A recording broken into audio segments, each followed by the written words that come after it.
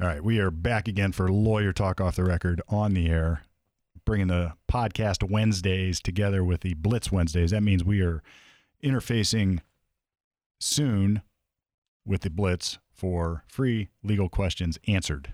That is questions and answers. We're going to do it with Randy and Loper. We've already touched base with them earlier here, and all things are a go. We finally got the It's working.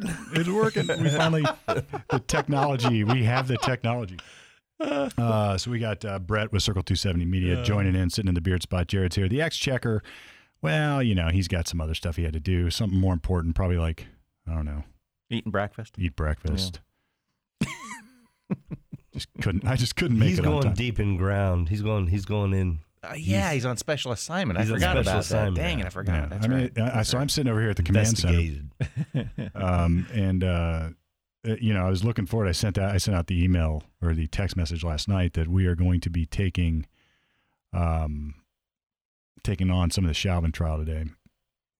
Sort of giving everybody a legal breakdown of what they can expect, and not what they can expect maybe, but what's really going on. Like, what are the issues, and I'll confess, I've not listened to hardly any media, nor have I really watched the testimony. And I did that intentionally. I may do that later this week. I may catch up on all of that stuff. But what I wanted to do was actually read the charges, read some of the legal pleadings, see what the jury instructions are intended to be, and then see who the witnesses are that have been called already, but without sort of listening. And that way I can give it a sort of an independent analysis based on what I would think what I would do and some of the issues. So we're going to have some fun with that after we do some Blitz questions. It looks like we are going to be tuning in with them here now. Dial 821-9970. If you need free legal advice on Loper and Randy, better call Steve. All right, ladies and gentlemen, we have Steve Palmer with us, my lawyer, and right now is yours too. What's up, Steve? Hey, good morning. How's everybody doing? And Steve, of course, his firm, Yavich and Palmer. You guys can get in touch with them anytime you want. But right now here on the Blitz, so Randy, let's take a phone call. I would love to. Line it up, Rick. What do we have here? We have Tony, who has a custody question for Steve Palmer. Go ahead, Tony. Okay. Hey, Mr. Palmer. Hey, how you doing? Okay, so I have two sons. One is 12, will be 13 July 31st, and the other one is 8, about to turn 9. And I have a pretty extensive background, and I want to know, is there a certain age in Ohio that they can pick and choose who they live with? Because I pretty much know who my 12-year-old wants to live with, but she don't let me see him, talk to him on the phone or anything.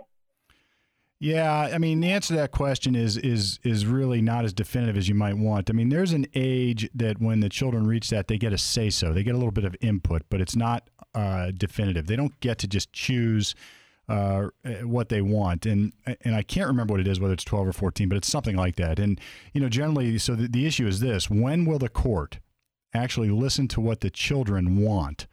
And when will the court not only listen, but actually follow what the children want? And the answer is the children never have a complete definitive say-so, but neither does anybody else. It's always up to the judge.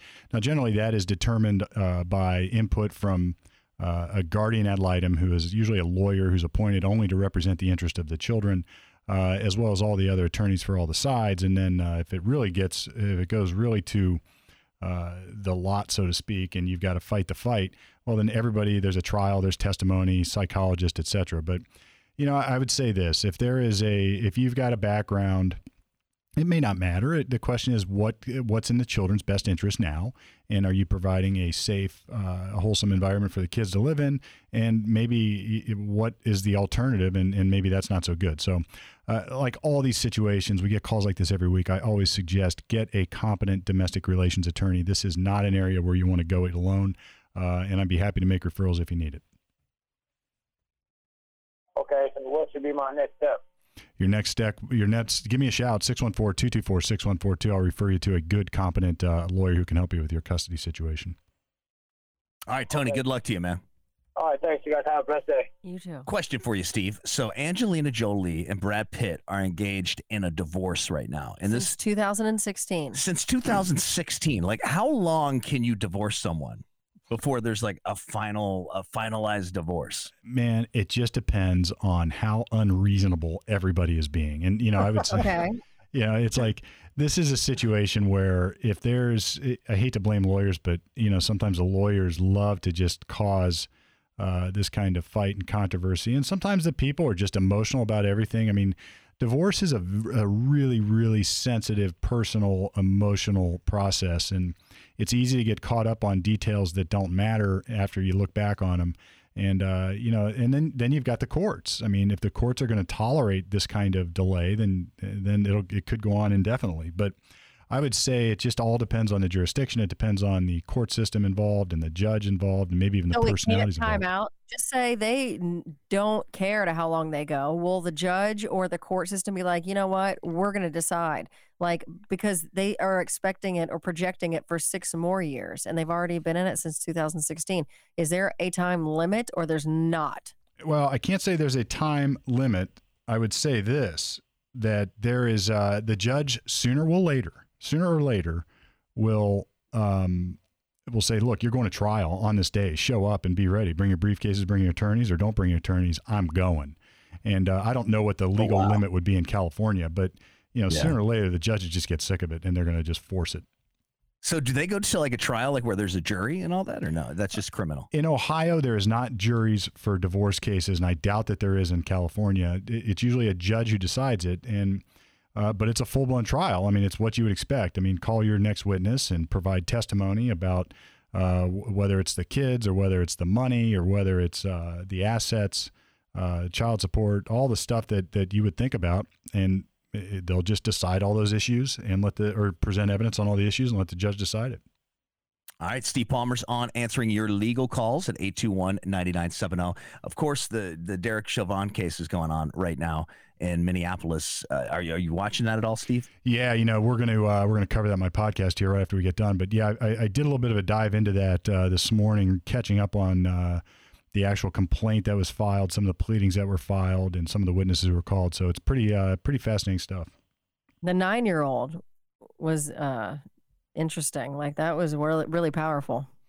Yeah, we were just talking about that as well. And it's, on the one hand, if you're defending the case, you look at a 9-year-old's testimony about all the trauma and all the emotional stuff that she's had to endure as a result of this. Strictly speaking, it's not relevant. It doesn't matter as far as the issues at trial. So the question is, for what purpose was that testimony admitted? And did the defense object? What is the prosecutor trying to establish with that? And ultimately, how does it bear on the outcome of the case, whether it's admissible or not? It's now in the record, so to speak. So, the defense may be waiting to argue something just like, look, this is a smokescreen, folks. They didn't need to do this. This is only designed to tug at your heartstrings and not bear on the evidence. So we'll just have to see how it plays out.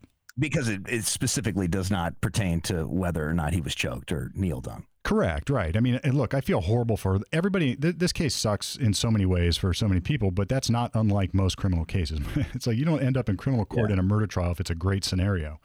And, it's it doesn't change what the facts are. And sometimes when prosecutors present this kind of evidence, or even when defense attorneys present this kind of evidence, it can backfire because, the argument I'd be making at the end of this is like, what are they trying to show you? I mean, instead of talking about this irrelevant emotional trauma, which is horrible. Nobody wanted her to experience that. Why aren't they talking to you about the causation of death? Why aren't they talking to you about what Mr. Chauvin's intent was when he engaged in this conduct? Why aren't they talking about the fact that he had a law enforcement privilege of sorts to engage in certain behavior, and was even trained to do it? So, it could backfire. Some of that stuff does sometimes. What's your take on them calling this Donald Williams, a former college wrestler and pro mixed martial arts fighter, to weigh in on the choking situation? Yeah, I found that testimony I found it interesting. Now, the big issue at play here is whether who should be an expert, who can be an expert, and was the expert testimony admissible? Because experts are allowed to give opinions. Most witnesses cannot. I mean, I can't just go in and say, I think this, if I'm not an expert. So based on my expertise, however, and based on this gentleman's expertise, he was able to offer opinions on the kind of chokeholds that are available and the kind that were used and what happened here. So my take on it is the first question is what kind of argument was there about whether he should have been permitted to offer that testimony as an expert? In other words, was it really helpful to the jury to hear his expert testimony, or was it more prejudicial than not? And then I think it ultimately, though, is interesting to hear about blood chokes and air chokes and death chokes and sort of delineate those out. And I think there's a way to look at that where you could be worried on the defense side because blood choke just sounds like a bloody, horrible thing. On the other hand, it seems to me that a blood choke is designed not to kill and only to, submit. Whereas an air choke is deadly and can kill. And I understand here it was a blood choke that maybe went wrong, maybe not, depending on what the coroners say. So it might be helpful for the defense in the long run. All right, so we do have a question from Phil. Question for Steve. What is the statute of limitations for slander? How does one even begin to figure monetary residuals for emotional damages? Yeah, this is a tricky one. Slander and slander per se, these are...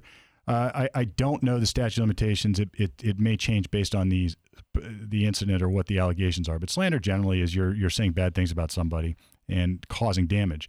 There's slander usually is most actionable, if at all, in my experience, if my recollection is correct, when it involves your professional workplace or your profession generally. So I can't just say that Loper is a horrible radio guy. He's got no experience, and he doesn't know what he's doing, and he tells lies every day. I mean, if all that is false, and I do that with the intent to slander you, then that's actionable, and it's more actionable if it's in your work. Now, there's another issue that comes up, and that's public figures. So public figures are deemed to have less protection generally for such things because they put themselves intentionally out into the public eye, or maybe even unintentionally, but they're there.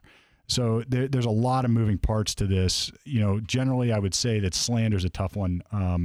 As always, if somebody wants us to take a peek at it, we'll be happy to. 614-224-6142.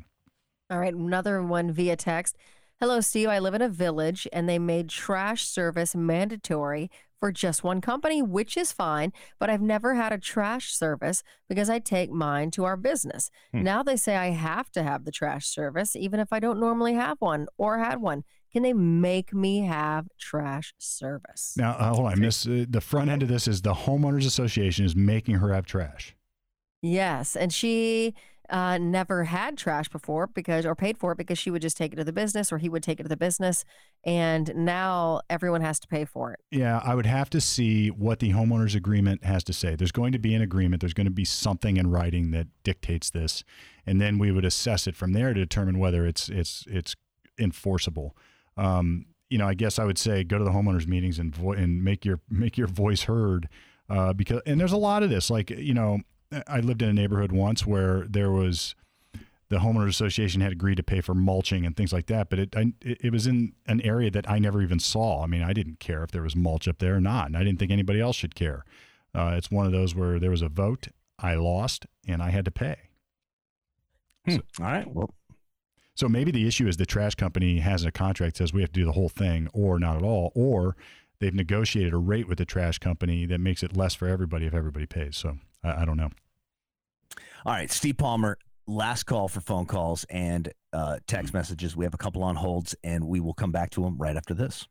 All right, ladies and gentlemen, my name's Loper. This is Randy. Hello. And we have our buddy Steve Palmer on the phone right now.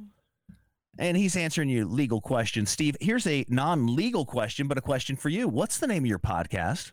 The name of the podcast, Lawyer Talk. So Lawyer Talk off the record, but on the air is what we say. Yeah, that's our podcast. You can catch it at lawyertalkpodcast.com. It's got its own website even. And why can I see you, man? Do you have streaming video now or something? We are about to engage in a full live stream. We've got the studio we built over here at Channel 511. And we have cameras on every seat in the podcast table. We got folks coming in to use the live stream system and service. We got a professional video switcher. It's like we're high tech now, guys. Well, I'll tell you what. First one that you go live on camera, why don't I come over to be on that one? Man, with your face, I think that's a perfect addition to the live stream situation. You know, Nice. and also I'll wear a mask until I get there. You're not allowed to have a mask on in my studio, man. That's just it. The mask come off. Mask off. All right, guys. Steve Palmer, you guys can get in touch with him by. Oh, do we have one? We have one. All right, I don't want to leave this person hanging. Actually, hang on, Steve. Okay, well, this one's an intense one. Okay, so they say my husband is an alcoholic. Beer for breakfast. Vehicles are separate property. Here's the deal: I have researched and realized that if he drives and hurts someone, I may be sued for my other property, which is a home. Today I started filing or filling out dissolution papers. I told him to buy his own truck, but then he realized since we're still married, I could still be sued because it was purchased after we were married. So it would be community property. So then I thought of a possible loophole. Please let me know if this would work to protect myself. I have 2 trucks that are separate property. If I gift one truck to his family member and then they gift it to him, would that be separate property? Well, Then would he be liable and my house would be not in jeopardy? I guess I would say this: the first thing you need to do is go file for divorce. Unless he's going to agree. Actually, let me back up. The first thing to do is go get a qualified domestic relations attorney to help you out, and then I would say you probably need to just file for divorce and get court orders in place that separate everything out. Secondly, you're not necessarily once that happens, once the separation exists. Somebody's not, just because somebody uses your car, it doesn't necessarily make you liable for what they did, because if you didn't know that they took the car, if you didn't know that they were under the influence of alcohol and caused a death or caused harm, then you could become what's called an innocent owner. It's not so obvious just because they're driving somebody else's car that person is going to be liable. But really the best way to delineate property in this kind of situation is get a court order. Dissolutions are great. They're preferable and they work when everybody agrees, but it's not always as efficient as it should be. In other words, if he's not going to sign, he's not going to agree, and you have this ongoing concern, get a court order. These other workarounds, as long as you're married, he gets sued, it's going to probably impact you too in some way. So I would say get the process moving. Give me a call, 614-224-6142. I'll refer you to a good domestic lawyer. Sucks he wouldn't even be like, hey man, I'll just stop drinking, or like, hey, I won't drive. Right. She just doesn't trust him. Maybe he is saying that. And she's like, I don't trust him still. So I got you. Yeah. I don't know. Here's one more via text. If the company you work for has a data breach and your personal information is released, can you sue the company? That's a big maybe. So if you could establish it, the first issue is, were you allowed to have your personal information stored on whatever company servers there were that were breached? Secondly, if yes, and everybody knew it, can you then sue them for not taking prudent measures or reasonably prudent measures to protect the data? And the answer is maybe. I would have to, again, that's a research type question, but as with anything with lawsuits, so you have to have damage. I mean, you can't just sue because you've been wronged.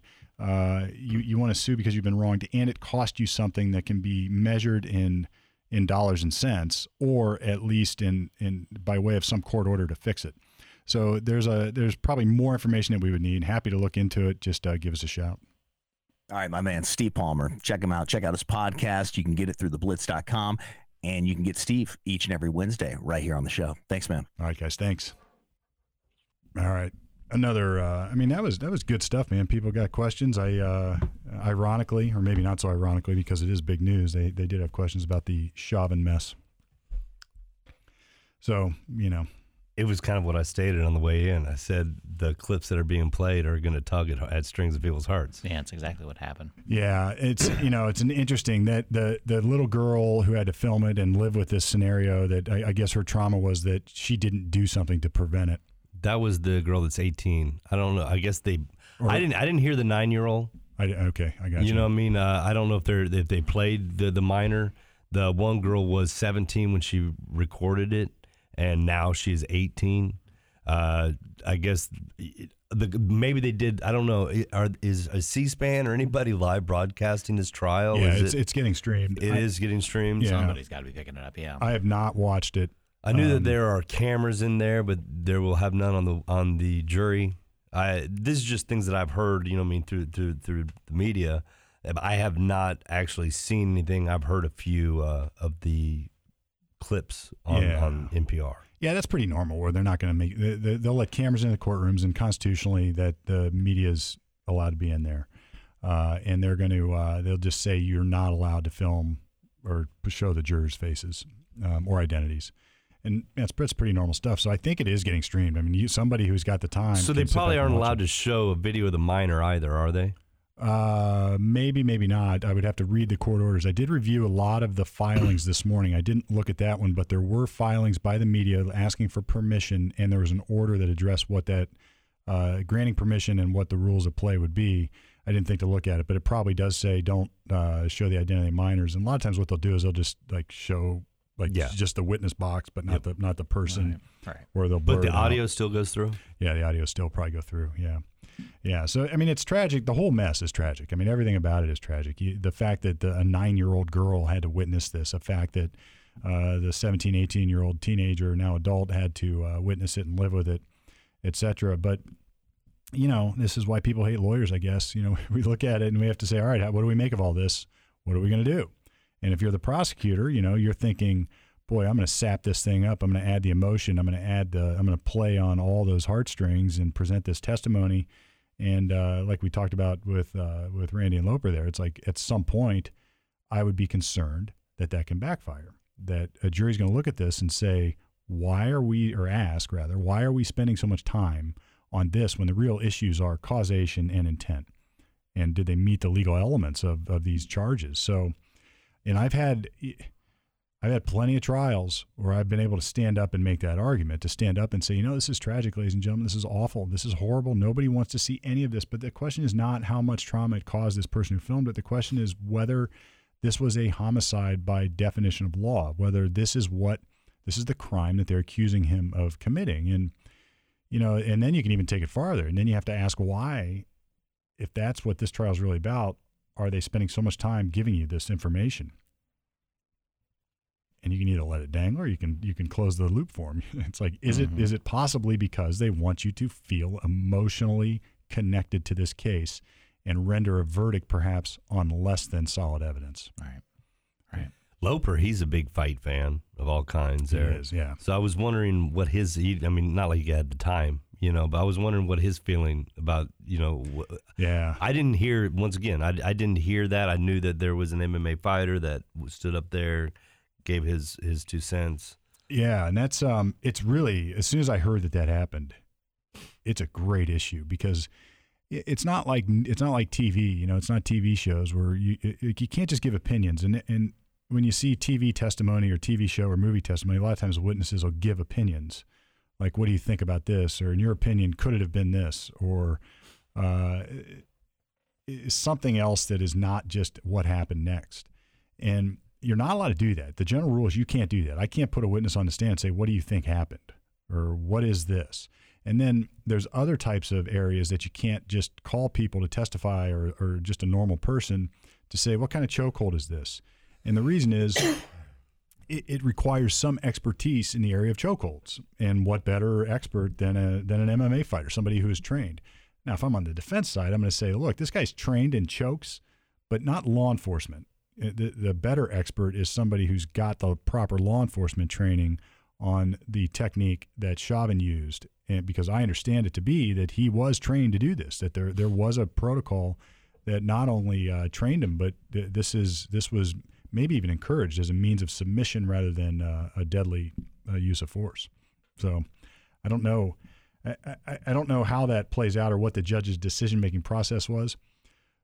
But again, you start to get into this. It's like he's using terms like blood choke, and he starts to talk about, I think there's like this testimony about how Chauvin's knee was twitching or doing something else. And you start to cross maybe another boundary that's not permitted, and that is piling on emotionally prejudicial testimony that has minimal relevance, but a huge likelihood of causing prejudice. So what we say under Evidence Rule 403 is that if the relevance is minimal, but the possibility and likelihood of a prejudicial outcome from that evidence is high, then you shouldn't do it. So, you know, this happens all the time. You can admit evidence that is seemingly irrelevant, like bloody photographs.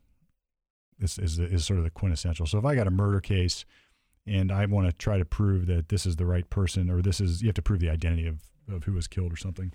So to do that, I'm going to pick the bloodiest, most gruesome autopsy photo and put it on the big screen in front of the jury. Or maybe I've had this happen in infant death cases where they've got basically an infant on an autopsy table with its brain next to it. Just horrible stuff nobody wants to see. Right. And the prejudicial impact of that is extreme. Meaning the jury's going to look at that and say, "Oh my gosh, this is so awful," and it's the likelihood that they're going to draw an adverse inference just from the gruesomeness of it outweighs the relevance of just saying, "Yeah, the baby's died." It has no value. Now, if it's relevant because the cause of death is part of it, so I've had cases where, in say shaken baby allegations, where the injury to the brain was very relevant. So that's part of it. But it's funny how that unfolds, and then it unfolds clinically. It's like it's not just a gruesome picture with no explanation. It's like a very clinical explanation of what's going on. So, well, they're trying to get into clinical with the AMA guy then. Kind of. Yeah, but then he's coming in using terms like blood choke, and it's like, I think. Which is not a medical term, and it's a professional term. It's a professional term Right. in the sense of what's the hold called? Or what's the choke called? Right. In his version, in his arena. Now, I don't know if that applies and how the cops are trained. I don't know. I mean, there may be questions or there may be other information out there that we need to know to answer it definitively, but I would guess that some of this is just about the optics and putting on a bit of a spectacle to gather sympathy, and the sympathy is to get the jury to side against Chauvin. And yeah, look, I'm not faulting the prosecutor. They're trying to get a conviction. They're doing what they do. Sure.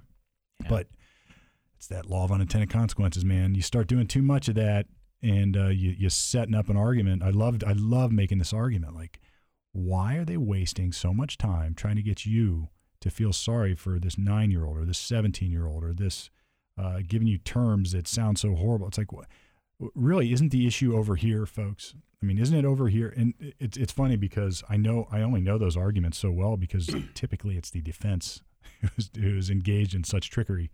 It's like that's the smoke and mirrors and the hat tricks that we try to pull out. Like, feel sorry for this guy.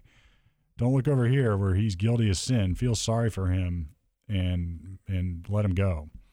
So I don't know. We'll see. I think the expert testimony I thought was really interesting because it's a great legal issue on whether that individual should be qualified as an expert in a case like this. Clearly he was, and if there was an objection, it's one of those things that if the case ends up in a conviction, there'll be an appeal on issues like that.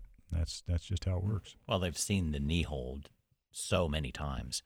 They have to bring in something else. And there's picking a jury for this. Yeah. I mean, I don't know if there's anybody that doesn't know the story. You got to go to the moon. You got to go to the moon. Yeah. You do. And, I've thought about this. Do you really, if I'm the defense, and I know they did file a motion to change the venue. And the idea of changing venue is you want to get a place to try the case where it's not prejudiced by all the media. And believe it or not, Ohio makes it big again. The old doc, what's the run, or not the Runaway, the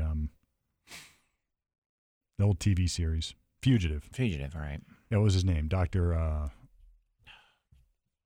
We need the exchequer. Yeah, exactly. I'm not it's on the tip of my tongue. It's on the tip of my tongue. But there was a case, and it went all the way up to Supreme Court on pretrial publicity and venue issues and whether that can prejudice a trial, et cetera. But on the defense side, you may not want it out of the local. I mean, you may say, listen. On this one, I think that Kimball. You just want to keep it there. No, Kimball is it Kimball? That's what I'm seeing. Maybe. Fugitive. What's the guy's real name, though? The guy in The Fugitive was Kimball, but that wasn't his real name. He was up in Cleveland, Lakewood. Yeah. Old F. Lee Bailey came in, defended him after he was convicted. Good stuff. Yeah. I'm finding it. I'll think of it in a second. But anyway, if you're, you may want it locally. You may say, look, man, I'm going to stand proud right where I live and work. And this was an overreach to begin with. They made it something that it wasn't. I feel horrible about this, but I'm standing proud right here. I'll stand by what I did. And you folks, you're my peers. You give me the judgment that you think is right. But and I guess the point is, it might even be worse somewhere else. Did you see a witness list? How many people are they bringing up? Do you know? I did not look at the whole witness list, but I'm guessing a lot. I mean, I would guess that there's going to be a high number. I mean, so right now we're probably just on the prosecution side? Still on the prosecution side. And I guess the types of witnesses you would expect to see. But we've already talked about some of them, the eyewitnesses and the ones who taped everything or filmed everything on their phones, the emergency responders, the other police officers. Those are sort of the first witnesses called, generally speaking. Yeah. You might even the next round, or sort of the heavyweight rounds, are going to be the experts, the coroners, cause of death stuff. And I think there's an allegation that Chauvin worked with this guy. Chauvin worked with Floyd at something. So you might expect some background information like that to try to establish a motive that Chauvin actually wanted to kill Floyd. I think that's a stretch too, but I just don't see that. I just don't. And maybe. I think a lot of this stuff, a lot of these dots get connected in the way that the jury wants to connect them based on how they feel about the case as a whole. I mean, if they have started with this notion that he's guilty of something and they're going to be able to connect the dots to get what they want, or if they're starting with like, wait a minute, there's got to be more to this, then Did they move that to trial really quickly though? I mean, it's been within a year. Isn't that like fast paced? Yeah, or not really? Yes and no. I mean, because I know sometimes they want to let it kind of settle because we tend to forget the emotions and such if we kind of let it sit for a couple of years, which gives it a better preview of everything. But it just seemed like wow, we're here already. It was like last year. It was just what was the date of the whole thing? It was, I got it right here. It was May 25th. Okay, so less than a year. Less than a year. Yeah, that surprises me that it was less than a year. I mean, that tells me they want this thing off the docket and done. Right. And that's probably for political reasons as much as anything. And it may not be, if you're the defense, I don't know what I would think about all that. I mean, you had a year of shutdown for COVID, so there's been time to work on it, I guess. Depending on how their businesses operate, if you're on the defense side, but it's going. And, if I'm a judge, I would say, guys, here's the deal. Get it done. How much time you need, you tell me. I've had judges tell me this, like, how much time you need? I'll say a year. I'll give you a year, but don't come back in 10 months and tell me you need another year. I'll give you a year, and we'll do it. So that's probably how I'd handle this if I were the judge in the case. I'm like, listen, how much time do you really need? Just be honest with me. Be honest, and as long as you stand by your timeline, I'll give it to you. And absent some act of God or something else that is out of your control, we're sticking by it. And, I guess that's another thing. It's a good point, Brett, because there was something else that happened in the midst of this, and this is relevant to what I was reading this morning. There were 3 separate charges in this complaint, and one of them is what they're calling up there like a depraved heart homicide or a depraved heart murder. And the count actually says third-degree murder, perpetrating eminently dangerous act and evincing depraved mind. And what it says is that on or about May 25th, 2020, in Hennepin County, Derek Michael Chauvin caused the death of another, George Floyd, by perpetrating an act eminently dangerous to others and evincing a depraved mind without regard for human life. And there was a motion to dismiss this count. So the defense said, wait a minute, there's not probable cause to support this count. It is legally, it's legally not, it's legally inapplicable. And the argument is that this is an act that sort of is like if I fire a hand grenade into a crowd and kill a bunch of people, I didn't have the intent to kill one specific person, but rather in a depraved way. I wanted to hurt everybody. I just want to kill everybody, sort of generally speaking. There was another case up there, an officer by the name of Noom, N-O-O-M, who was convicted of that charge. And this was in the last couple of years. And his case was appealed. And the Court of Appeals upheld the conviction and said, just because there was a single person identified, that is, in our situation, would be Chauvin identified Floyd and acted with this depraved mind, that doesn't preclude, it doesn't prevent a prosecution for that charge, even though the charge on its elements seems to suggest that you should, that it requires you to act sort of generally with a depraved mind towards no one individually. So they were arguing, individually speaking, you can't charge it. It's got to be to the public in general. All right, so that's the backdrop. The defense filed a motion to dismiss, and it was granted. The judge said, grant. I'm going to dismiss it, no probable cause. Prosecutor appealed. And they said, in the meantime, what had happened is the Noom case was reviewed by the Court of Appeals and affirmed, upheld. The judge, nonetheless, in Chauvin's case said, I don't care what that case says. It's not precedent as far as I'm concerned, and I'm going to dismiss it anyway. So the prosecutor appeals, in Chauvin's case, appeals. So now you got an appeal in the middle of this case being worked up, goes up to the Court of Appeals, and the Court of Appeals says, no, you got to reinstate that charge because you have to treat the Noom case as precedent. What the judge in Chauvin's case was trying to say is, look, it's not precedent because the Supreme Court or there's a higher court that's going to review it later, so it's not set in stone yet. And it turns out that the Supreme Court has agreed up in Minnesota to review the Noom case. So that area of law is wide open. In other words, it could very well be, and this is I think this is important for people to understand. The appeal, for those who even have followed it, isn't that the charge is necessarily proper. It is that the precedent established in the Noom case by the Court of Appeals binds the trial court in Chauvin's case to follow it, even though the Noom case is still under review ultimately by the highest court in their land, the Minnesota Supreme Court, and that eventually may even get up to the U.S. Supreme Court. But so all that means is that it was an appeal about this. This happens all the time. Like you get these weird little side issues. Like, does this court have to follow the precedent of a Court of Appeals case that's under challenge? I guess now, yes, in Minnesota anyway. So that happened. So in the midst of all this, in this time frame, this case has gone up and down from the Court of Appeals. So this is on a rocket docket, man. They are pushing this thing. Wow. And it's going. But so that would be the charge, ironically, that I would be worried about the most if I were the defense, because it's just got enough ambiguous sort of, I don't know, wishy-washy, soft language in it that you could convict and say, he probably did that. Well, it's unrefined over time as well. It's like, okay, this is fresh. Right. Use it. It's like, whoa. This got to stand a few more times to go up against if it has legs. Yeah. And it just sounds like by perpetrating an act imminently dangerous to others and evincing a depraved mind without regard for human life. I mean, that sounds on the face like, oh, that sounds like, if you look at the video, it's like, that's what he did. So this could end up being like this could be the case. I mean, you could see acquittals or not guilties on the other two. Which are? All right, so let's go through those. The first one he's charged with is second-degree murder, which is unintentional while committing a felony. And I'll read it and I'll explain what it is. It says that on or about May 25th in Hennepin County, Chauvin caused the death of a human being, that's George Floyd, without intent to affect the death of any person while committing or attempting to commit a felony offense other than a sexual offense, namely an assault in the third degree. So what this is saying is the old-fashioned common law would call this felony murder.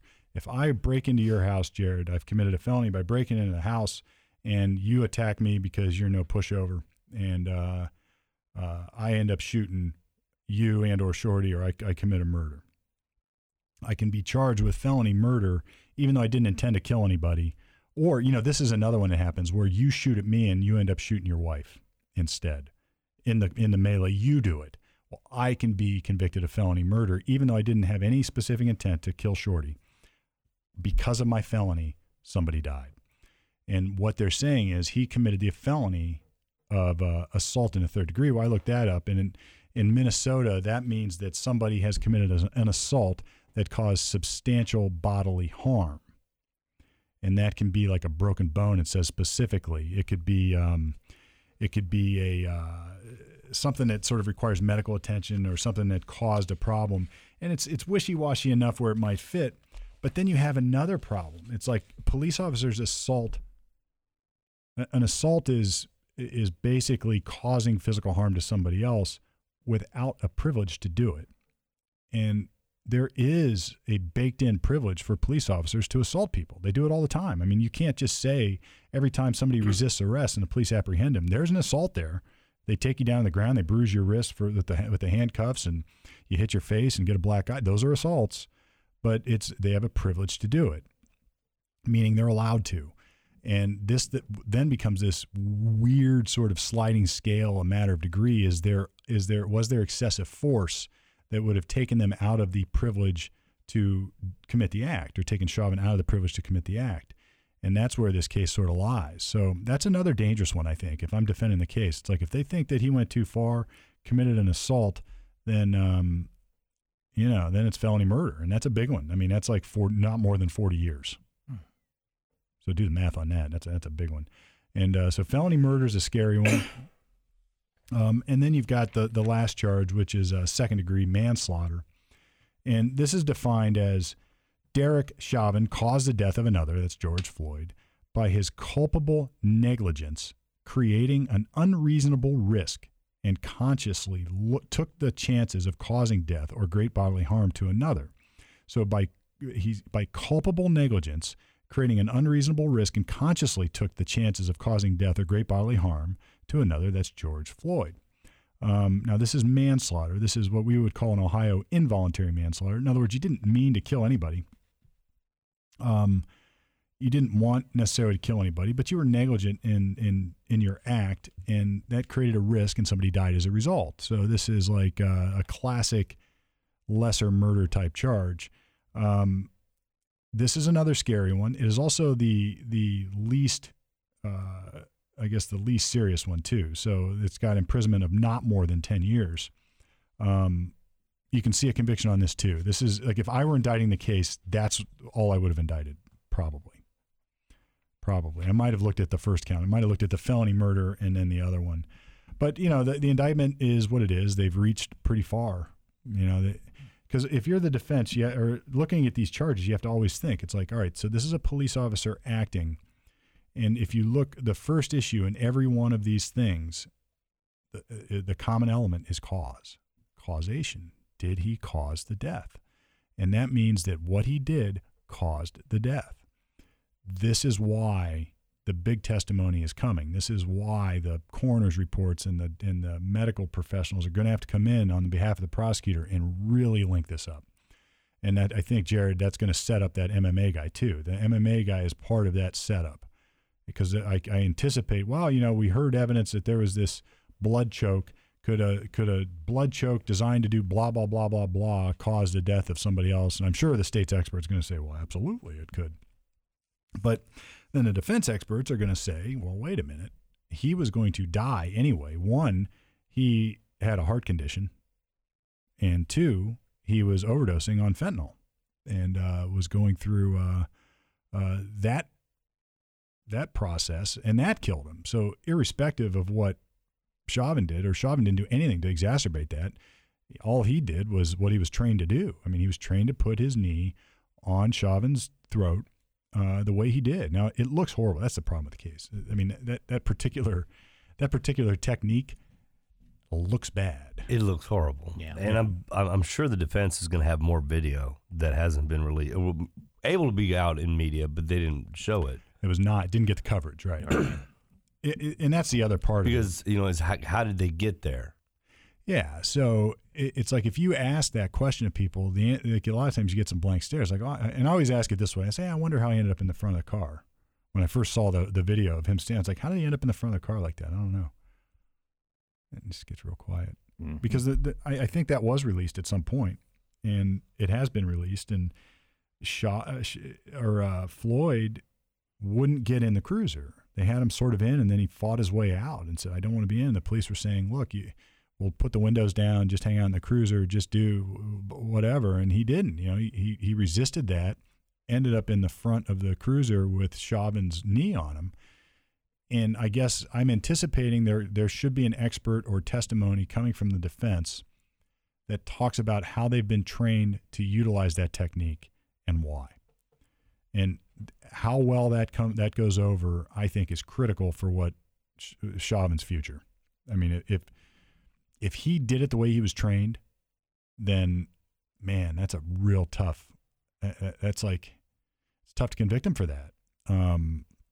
If he didn't do it the way he was trained, or they broke protocol, whether right or wrong. I mean, this is the problem with protocols. They can, just because you you went outside your protocol and training doesn't necessarily mean what you did was wrong. And the opposite's also true. Just because you followed protocol doesn't mean what you did was right, but it tends to sort of sort that way. It's like, well, I did what I was trained, so I guess I got a pass for it. And in the context of police privilege, that's going to be very important. And I'll be very eager to hear the request for the defense jury instructions on this. Like, if you find that Mr. Chauvin employed trained procedure or employed a technique per the trained procedure that he received, the training he received for the procedure, then he had a privilege to do it. And, I would be requesting that. And I've had cases where I've called other police officers in on issues like this. Have you been trained to use force like this? Yes, we have. And what's the training? Well, the training says this. And there's also something that the police and the law recognizes, and it's like the use of force continuum. Like you asked, Jared, how did he get there? There's a continuum, and you can't just resort to the most serious force. It has to escalate in some way. And as I understand this chokehold, it was designed not to kill and instead only submit. And just because it killed here, you can't blame that on Chauvin. That's going to be the defense argument. Look, he was doing what he was told to do. He employed the technique reasonably well. This is what his training would have said to do. And all these people, like, he's also trained, and I always am capable of cutting through, not always, but I try of cutting through the emotional gut reaction to things. And if you're sitting there in Chauvin's position and you've got all these people yelling at you like, you can't do this, stop, you can't do this, and you've been trained what you're doing, don't worry, he may pass out, but it's not going to kill him. Don't worry.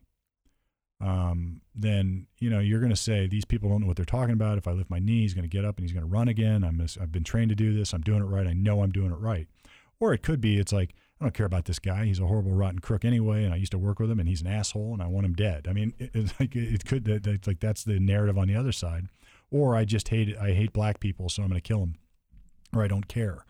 But if there's legitimate testimony by others that comes in that says, this is what he is supposed to do in this situation, it's not his fault that he did what he was supposed to do. In other words, that negates the element of intent. So there's two big issues that are sort of part and parcel for these charges. One, causation.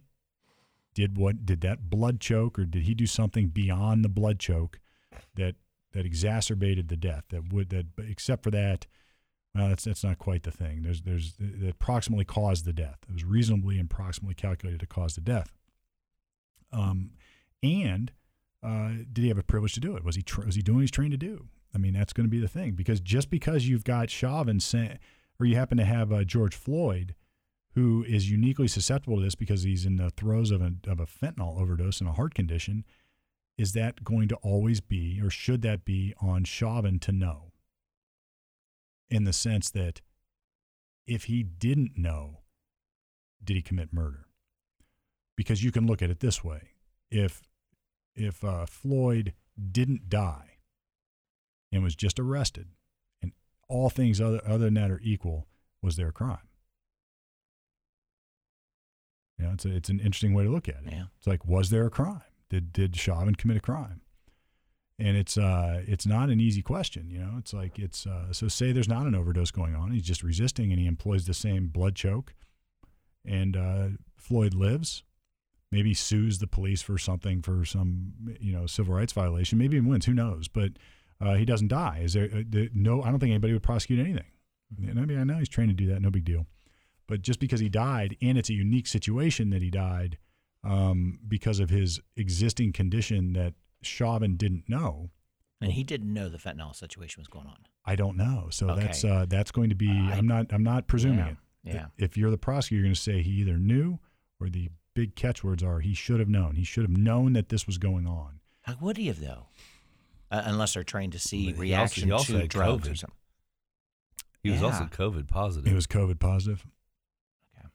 And, I saw the initial video. Chauvin was acting, or Floyd was acting oddly. I mean, he was clearly high on something, But whether they knew that he was going to be dying, or whether he knew he was in the death throes there, Right. because I think that's a better argument. If you said, "Look, this guy's overdosing," your better play here would have been to get him to the hospital right away. Now, then they're going to turn around and say, "Well, I tried. I mean, he would have gotten the care he needed if he just got in the damn cruiser, and we would have, then he would have had medical attention." But I don't know. I mean, it's going to be this case is a coin toss. Is the defense going to go to Floyd's priors? Are they going to bring that up or not? Is that too muddy? Is that or where do they go with that? Well, I think if I'm the defense, you got to be real. I would be careful with that. Or does it matter? The first question is it legally relevant? No. Is it legally relevant? I wouldn't think so. And it might be if it changed how they are trained to deal with them. So if you approach somebody who's got 15 violent crimes, you're going to do it differently than if you approach somebody who's got no prior record. Okay. And you can say that that's not fair. You can say that's discriminatory. You can say whatever you want, but that's just a fact. I mean, I'm not going to go fight an MMA fighter. I don't care what they did to me. Like I can't win. Mm-hmm. Or if I know that I'm in a standoff there, I'm going to act differently than I would if it's like a 9-year-old kid. You're going to, and that's reality. You can't use any rhetorical allegation to negate the reality of that. So if his record becomes relevant based on to establish what Chauvin knew and how he acted, or how the other law enforcement people treated the situation, well, maybe it comes in for that. But you got to be careful. I mean, you're gonna do what we're accusing the prosecutors of doing. That's the way I feel about it. Well, then it goes back to your scenario of what happened prior. Did they even know the guy? Was it just like boom? Get him, get him in the car. I mean, did they even know George Floyd's name? It's on tape. Floyd went in and passed some counterfeit money. Okay. They called the police. The police come out to investigate it. He was ID'd. He was ID'd. Okay. He was in cuffs. He was sitting on the sidewalk in cuffs before they tried to put him in the cruiser. It's like this stuff is not really that good for Chauvin, because he was sitting on the sidewalk in cuffs, in the sense that it was pretty clear when he was going through that Floyd was not normal, not behaving normal. On the other hand, he was sort of belligerent too. Like he wouldn't get in the police cruiser. He refused to comply with orders. I don't think anybody can fault the police response in the sense that, look, there was a crime reported, you're going to go check it out. I mean, there are people that are going to, but I don't think that's a reasonable. I don't whether you agree with that or don't agree with that. The police were called. They went out. They start investigating. It's what they should do. Now, did they act differently because it's Floyd and he happens to be a black man, or did they do exactly what they would have done for anybody? You're going to get a million different answers to that, and none of them are relevant for this case. I mean, that's the thing. So it's like to me, when I first saw this, I've said this before on the show, but when I first saw this, I thought, I wonder what caused the death, and I wonder if he's a racist, because neither were obvious to me. And call me a racist or call me whatever, I don't give a crap. But to me, it wasn't obvious. Looking at this as a defense lawyer, those are the first two questions I had. Was it racially motivated, and can they prove that? And by proof, I mean, are there prior writings, text messages, conduct in his past that show that he takes a certain approach against certain races? I mean, that would be all bad. And even if it's not admissible, it's bad, because the court of public opinion would skewer him. Or what caused the death? Because it just, it wasn't so obvious to me that he was intending to just choke this guy out and kill him. I mean, it happened, but it didn't look to me like he thought he was actually killing the guy. It looked like, and I think he was probably legitimately surprised when he found out he did. So call me or disagree with me as you will. As a defense lawyer, that's how I looked at it.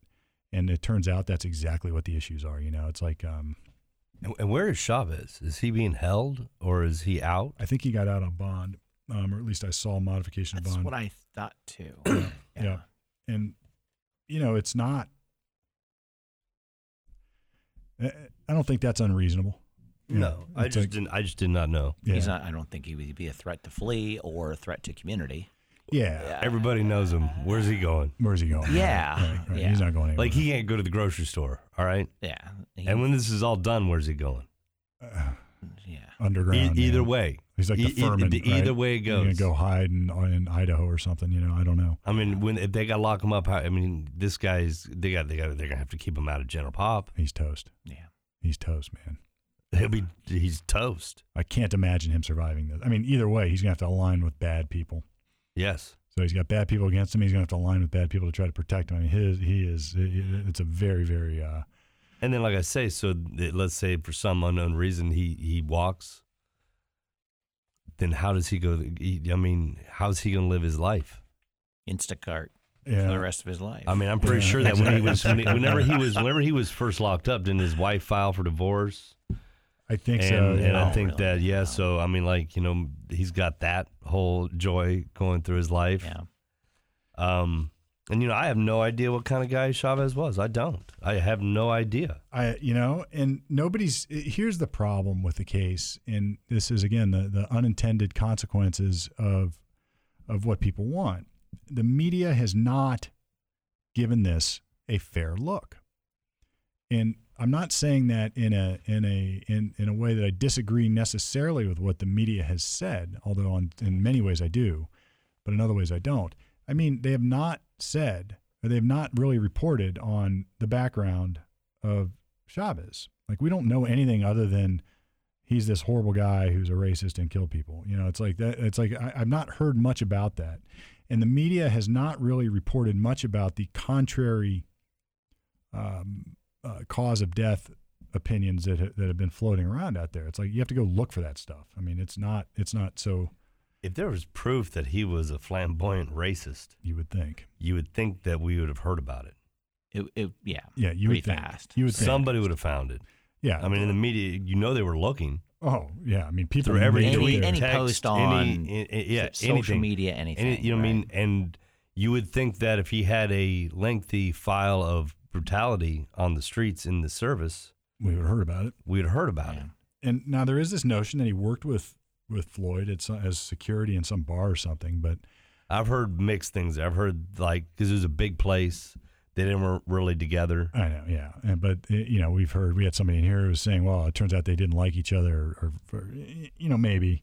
Maybe. But look, there's people I don't like. It doesn't mean I'm going to kill them if I ever had a chance. It's like that's a huge stretch, and this is why. And I'm not saying that if they had that evidence, then present it. Go, knock yourself out. But again, if you want to win this case and you're the prosecutor, you have to be very, very careful of overreach. You cannot take on things that are either going to look like you're trying to just inflame the passions and prejudices of the jury, just to get people riled up for the sake of doing it, to get a conviction, because I don't think juries are stupid. I think juries are quite smart. I think juries have the innate ability to see through that nonsense and think, they're just trying to get me pissed off and emotional so I get a conviction. What's the real evidence? And I think when they make that connection, they tend to look at the evidence a little bit more skeptically. So what was it? Minnesota gave him $27 million to the family. Yeah. Timing on that was Timing on that was weird. Was weird. Yeah. So to a point from the defense, wouldn't you be like this? The state is already accepting the blame for the impartial training, the wrong training of that he followed along. They've already taken the blame. That's a good point. I mean, Yeah. we would have to see what the terms and conditions and the basis of the settlement were if they were even disclosed. But I would say that there's two ways that goes. I mean, the state is going to take on the responsibility of liability for the police officers acting in the course and conduct of their duty. And did they take it on because of bad training techniques, or did they take it on because of bad supervision? Did they take it on, what was the theory? Is it just a flat out federal 1983 case? Who knows? But my guess is there's a bunch of undisclosed agreements that we'll never know about, or at least will leak maybe far into the future. But I think it was awful convenient that the state did that right before the trial starts. Yeah. So talk about the jurors. What's their life like right now? They're probably sequestered. If you'd have to ask yourself, would I really want to be on this trial? Because you're going to say no way, yes way, or whatever. I don't know, maybe, but no. Yeah, there's. Oh. I didn't look to see if they're actually sequestered in a hotel. They could be. Okay. And the courts can do that. They can just stick them in a hotel. I'm going to tell you, that's my guess. I don't. You would think in something like this, it's like we have to hold them as much as we can. Almost underground, basically. Yeah, to a point where I'm sure they're. I would think. I wouldn't see where they're allowed to use the telephone. Yeah, they monitor this. So what happens is the court says, like the general instruction all jurors get is you are not to talk about this with anybody, even amongst yourselves, until all the evidence is in. Then you can talk amongst yourselves, but still not other people. And, they'll even go so far, and sometimes I ask jurors, like, look, I'm going to see you on the elevator coming and going from court here for the next 2 weeks. I'm just going to act like I don't know you. I'm going to ignore you. I'm going to do these awful things like look the other way and walk the other way. It's because we don't want to have any appearance of impropriety. We don't even want to look like, when I say have a good day, I'm trying to influence you. And I don't want it to be like when I don't say have a good day, I'm mad at you. So it's this weird, stupid practice that we all engage in. But they're not, in theory, allowed to read the news. They're not allowed to do their own research. They're not allowed to talk to their families about the case. They are allowed to talk to their families. They are allowed to read the news, but not about this case. And they're allowed to live their lives and look on Facebook. But the danger of them doing those things, when it's so pervasive like this, the judge is going to think they're going to run into it. So they're going to probably get like their phones they'll be allowed to call home, but they'll be ordered not to talk about the case. And how much are they going to trust them not to talk about the case?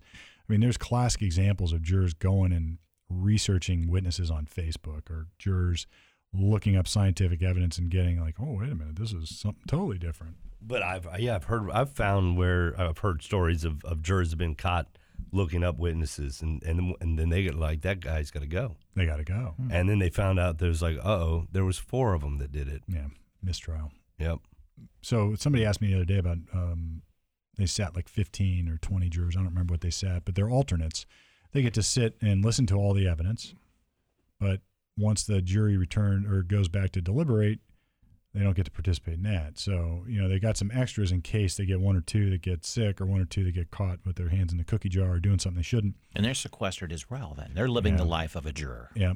They get to do everything except the fun stuff. Right. Yeah. Participate. Unless somebody goes out. Somebody goes out. And then, ultimately the risk is mistrial. Nobody wants a mistrial. Nobody wants. I mean, I guess on the defense side, if it's really going badly or something horrible happens, you're like, oh, thank God, I got a mistrial. But then you got to do it again. That's what sucks. You got to start over. I've had those where the judge is like, all right, we'll see you tomorrow morning. We'll bring in a new jury. And I'm just thinking, yeah, that sucks. Mm-hmm.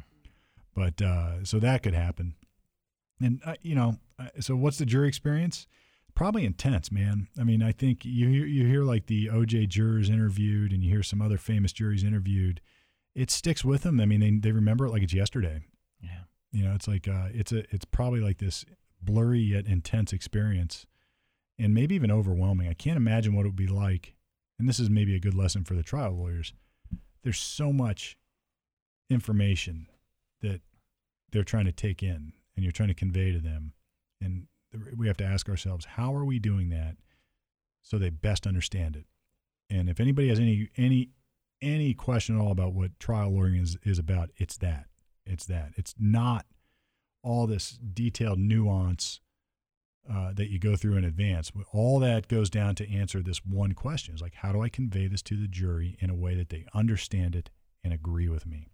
Because that you can, there's always 100 points you can make, but there's only like 3 they're going to remember. And how do you pick that? How do you choose which direction to go? And what is it? And that's why we do things like focus groups. We do things like mock trials. We do all sorts of experimental things in advance to try to pick the best way to present the case. Some of it's just some people are good at it and some people aren't. And I was going to how can the weight of, if they say he's innocent, that they don't walk out being called a racist? That has to, wouldn't you think, has to weigh on you? What if somebody says like this, I would like to say no, but then they're going to burn down the cities. Yeah. Or that. Mm-hmm. And you know what I mean? It's like on our call, yeah, it burns. And here's the great questions, because what's going on out in the world, it makes me sick to my stomach. There's people out there, and they're just baiting it. They're saying, this is a test to see if our society is racist, because unless they convict, they're racist. Unless this happens, our society is racist. And, when I hear stuff like that, it almost makes me sick to my stomach, because this case, he's not charged with being a racist. No, I didn't read that in any of these charges. None of them. Didn't see it.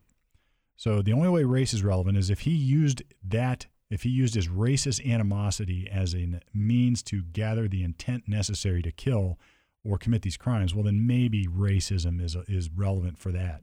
But I'm not hearing that either. So the question is, what has race got to do with it? And if you're going to draw a conclusion of guilt, not only in this case, but in a societal manner, if there's an acquittal, then shame on you. And because, this is, then the process is ruined for everybody. You have tainted it. You have pissed in the Kool-Aid for everybody. It's like it is never clean again. If you just say, we don't care about the process in this case because it's a white guy, a white cop, and a black man, and you don't care about proving it beyond a reasonable doubt, and you've already drawn that conclusion, and if you say anything else, you're a racist, shame on you. How many days is this going to go on before not the juries? I'm just testimonies and going through. Do they have a date set? They had a timeline. I don't know yet. I could see where it can go long or short, but I just didn't know if they had some general dates. I would guess another week or so of testimony because you still got all the expert stuff to happen. I mean, what I heard this morning was that in today's, they left with one woman who was a medic that was on the scene, and they ended with her, and they're going to start with her. So evidently they weren't done. Right, yeah. So we're still on the prosecution, bringing forward all theirs. Then we're going to have, Yeah, so you've got the prosecution has to establish or call all their witnesses. So they've got however many medics or whoever left they want to call that were sort of the eyewitnesses. Then you got to get into the meat and potatoes of the science, and that's probably a half a day each, I would guess, if not more, because you've got not just their direct testimony, but then the cross-examination. Think we'll be done by the end of April? Yeah, I do. I think it's another week or so, week and a half. And I don't, unless it's absolutely necessary, and it hardly ever is, these lengthy, long trials, I don't think benefit either side. I mean, it just gets it just turns into. Well, then you wear out the jury. The jury's just worn out. Oh yeah, they just get worn out. Too much. It's too much, and sometimes in federal cases where there's just a lot of stuff. Sometimes it has to be, but man. Like the OJ trial was way too long. That was a media circus, and it was a total circus. That just was designed for TV. Yeah. And this one, I think we've learned from that a lot. I think the system has learned not to do that. But this is our trial, man. This is our Lindbergh trial. This is the show of the century. This is this is it. And I don't know if I had to predict the outcome right now. I think he's getting convicted of something. And my guess is it's that lesser the last charge, the involuntary charge. Manslaughter. That's what I wrote down whenever he went through there. Yep. And I say he's going to get the 10. Yep. That's my guess. And I don't know. And that's not going to be enough. It's never going to be enough short of murder. Just out of curiosity, does Minnesota have the death penalty? I think they do, yeah. I don't. I haven't heard it being brought up. Well, I know this, is that there was a hue and cry on this thing. There was the mob hue and cry to add the more serious charges. And my fear on this would be, if I'm the prosecutor, that if you overreach, I've said this 100 times, if you overreach on this, it backfires. I mean, I don't think anybody reasonably looking at it could say that he intended to kill somebody that day. I just don't see that. I just don't. I mean, people can accuse me of all sorts of whatever, but I don't think he did. I mean, and you would argue this, like, if he did intend to kill a black man that day, why would he do it that way with 100 people watching and videos on? Well, let's say because he's racist, he doesn't care, he knows he's going to get away with it, but that doesn't hold water. It's like, I just, and he didn't look pissed off. He didn't look like he did it on purpose. He did look like a bit of a power tripping asshole. Yes. Hand in pocket scenario that plays out big time. It's like, okay. Yeah. But did he really intend to cause Floyd's death? Like, meaning I did this on purpose. I'm going to stick my knee on this guy's neck until he dies. And I just disagree with anybody who says that's what he was thinking, because I don't think they can prove that. And I don't think they can prove it. Well, they're going to come with, there were medics and other people asking him to stop. Right. So, and that's different than just somebody on the side of the street asking them to stop. Whenever they can go ahead and say, we had a medical professional, an emergency, medically trained person here asking you to stop, Sure. saying from what their professional saw, through their view, they were saying because that's what she said. She said that she was watching him kill him, Right. and I was asking him to stop. And that is why that third charge seems to fit. Yep.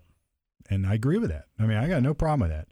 But I don't know what Chauvin's explanation for why he didn't stop. I don't know that. Is he taking the stand? Well, we were asking about defense witnesses. I mean, maybe. Like, does he have an explanation for that? I don't know. Does he have anything to lose by doing it? Maybe he should, huh? Or one of those don't do it. That's If I had, I don't know. There's people that would disagree with me. Some defense lawyers statistically will say that your guy has to testify. Never bring the guy up, or always bring the guy up. It's or like I'm just like, well, it just all depends. But Yeah. is he does I don't know his explanation to know that. Have we heard one? No, it's been pretty silent. Yeah. I would say his explanation is going to be, I Protocol. did what I was trained to do. I did not think that I was killing him. I only thought that I was subduing him. And when he became silent, I thought, all right, he's unconscious. Then we can, everybody's safe and I've got the situation under control.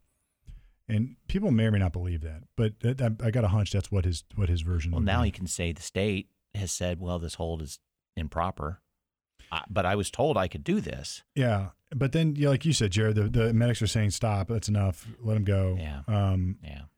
Yeah. And his response to that is, I mean, that's rhetorical in some ways. His response is going to be, they're not the ones that have to deal with this if he gets up and starts running, because the alternative is I got to chase him down and shoot him.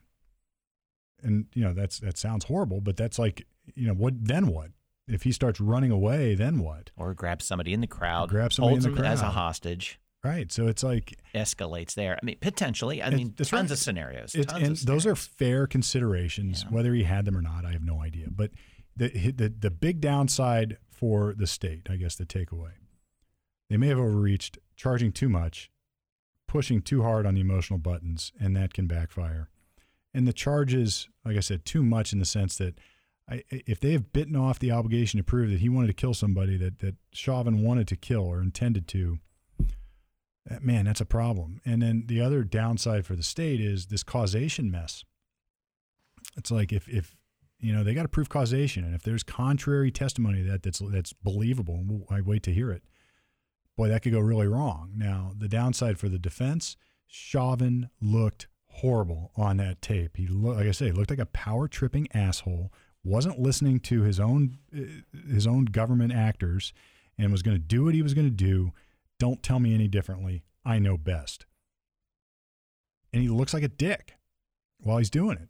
And if I'm the defense, like if I'm focus grouping this case, that's where I'm starting. Like, what kind of prejudice does that cause, so I can figure out how to dismantle it or defuse it in a trial. It's like, because he looked like a dick. He looked like a dick. Yep. He looked like a power hungry cop. He did. Don't tell me what to do. I got the gun. And he had his smirk, Mm-hmm. and he had his look on his face. I mean, the whole thing that was there, he does not look very good. He looks horrible. No. And that has been shown over and it will be shown over and over and over again. So he's got to get around that mess. Now, I think how it all shakes out, if anything, assuming the causation is ambiguous, it's that third charge. I mean, that's what this is. I mean, and I think that's all that it ever was. I don't really think, I mean, at most, I think that's all it was, absent proof of some intentional act caused by a personal relationship with this guy or with Floyd or something else. But, it's like we said from the beginning, it's a horrible scenario. It sucks for everybody. Floyd's dead, and that's awful. Chauvin is what he is. It's like these people had to go through this testimony. It's a mess for everybody. And now it's been set up as an all or nothing scenario by the race baiters out there who are saying, if he is acquitted, then it's reflective of systemic racism in our country and all is lost. And we're all going to riot. Instead of saying, if he's acquitted and the evidence didn't support the acquittal, then it might be, it's like you can say it in a way that it's like if like everybody like we are here should reserve judgment on what the hell the evidence is. I mean, instead of jumping to the conclusion, because here's what happens next time. It's somebody of a different race on trial. And you have given up the protections and standards of proof beyond a reasonable doubt for everybody for all time once you're willing to compromise them for the people you hate the most. That's the problem. You can't do it. You cannot do it.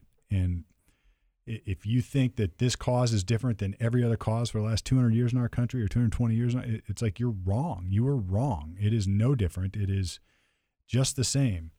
You can't compromise the standards and the protections in the criminal justice system just because you don't like somebody or you think it's something. And even if you're right, you can't do it. And that's when you shouldn't do it even more. So with that, we'll watch it unfold. I think it'll be my biggest worry is there's an acquittal and riots. Yeah. But And I think that's going to play into the jury. man. How does it not? Because you got to remember, this affected everybody. Yeah.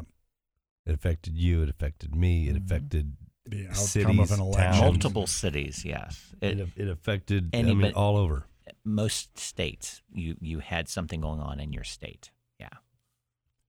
Yep. No, I got it. And then the issue is, what if it ends up kissing your sister here? It's sort of like a split verdict where you get a guilty on second-degree manslaughter, and he gets 10 years.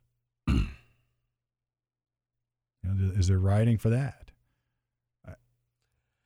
And here's why I say shame on the prosecutor's office. And if they've thought about this and they think they got something held back I don't know about, then so be it. But when they start piling on charges, the more serious ones, I just started to think, man, that just leaving an argument wide open to say these people are overreaching on this so they can overreach on everything. It shows that they're disingenuous to the facts of the case. They don't care. They care about the narrative and the version and what everybody's going to say about them, but they don't care about getting to the truth. Why else would they pick these super serious charges that don't fit the facts? Where's the evidence? And if they don't have it and they try to prove it and just rely on emotion and sympathy and passion and prejudice instead of solid evidence, they risk losing They risk losing all three. That's the problem. So I could see it going either way, man. I could see this. I could see him walking out. I could see him getting convicted of all three. I could see him. But my prediction is he gets convicted of the manslaughter. That's my prediction. Yeah. So, all right. Well, another riveting hour or so of lawyer talk. Good stuff today, I think. We got to cover. We'll do another Chauvin follow-up. Yes, to be continued. To be continued. I think we need it. I can't wait to hear the coroners. I love the scientific evidence. Yeah. Yeah. And that's going to be another few days, I'm going to guess. Yeah, probably early next week we'll hit that one. I think the general public wants to know about this. Really, because there's just so many rumors flying around. Yep. Unsubstantiated comments about this is what this does. This is what this does. Well, if he hadn't been on his knee, it wouldn't affect. Yeah. What is the truth? What's the truth? And, I guess I've always said this. Like, people always say, what's the truth? And I was like, well, listen, in my case that we're trying right now, it's whatever comes out in court. That's the truth. Ultimately. And is that factually true outside the courtroom? Maybe not. But that's the truth in this case. Yeah. If somebody said it was 10 o'clock and everybody knows it was 9, well, in this case, forevermore, it's in the record. It was 10 o'clock. Yeah. That's just what it is. Yeah. And, I don't know. I've only heard, I've not read the coroner's reports about the alternate causes of death, like the true full-blown expert reports that you would get. So we'll see.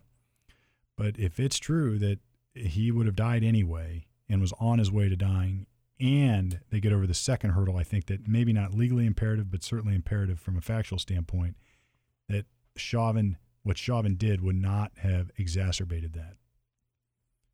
Man, it's like that's going to be dynamite. Yeah. Going to be dynamite. 10 years, guess. We'll see. I can't disagree with that. I think that's a real. From how you laid it out, makes sense.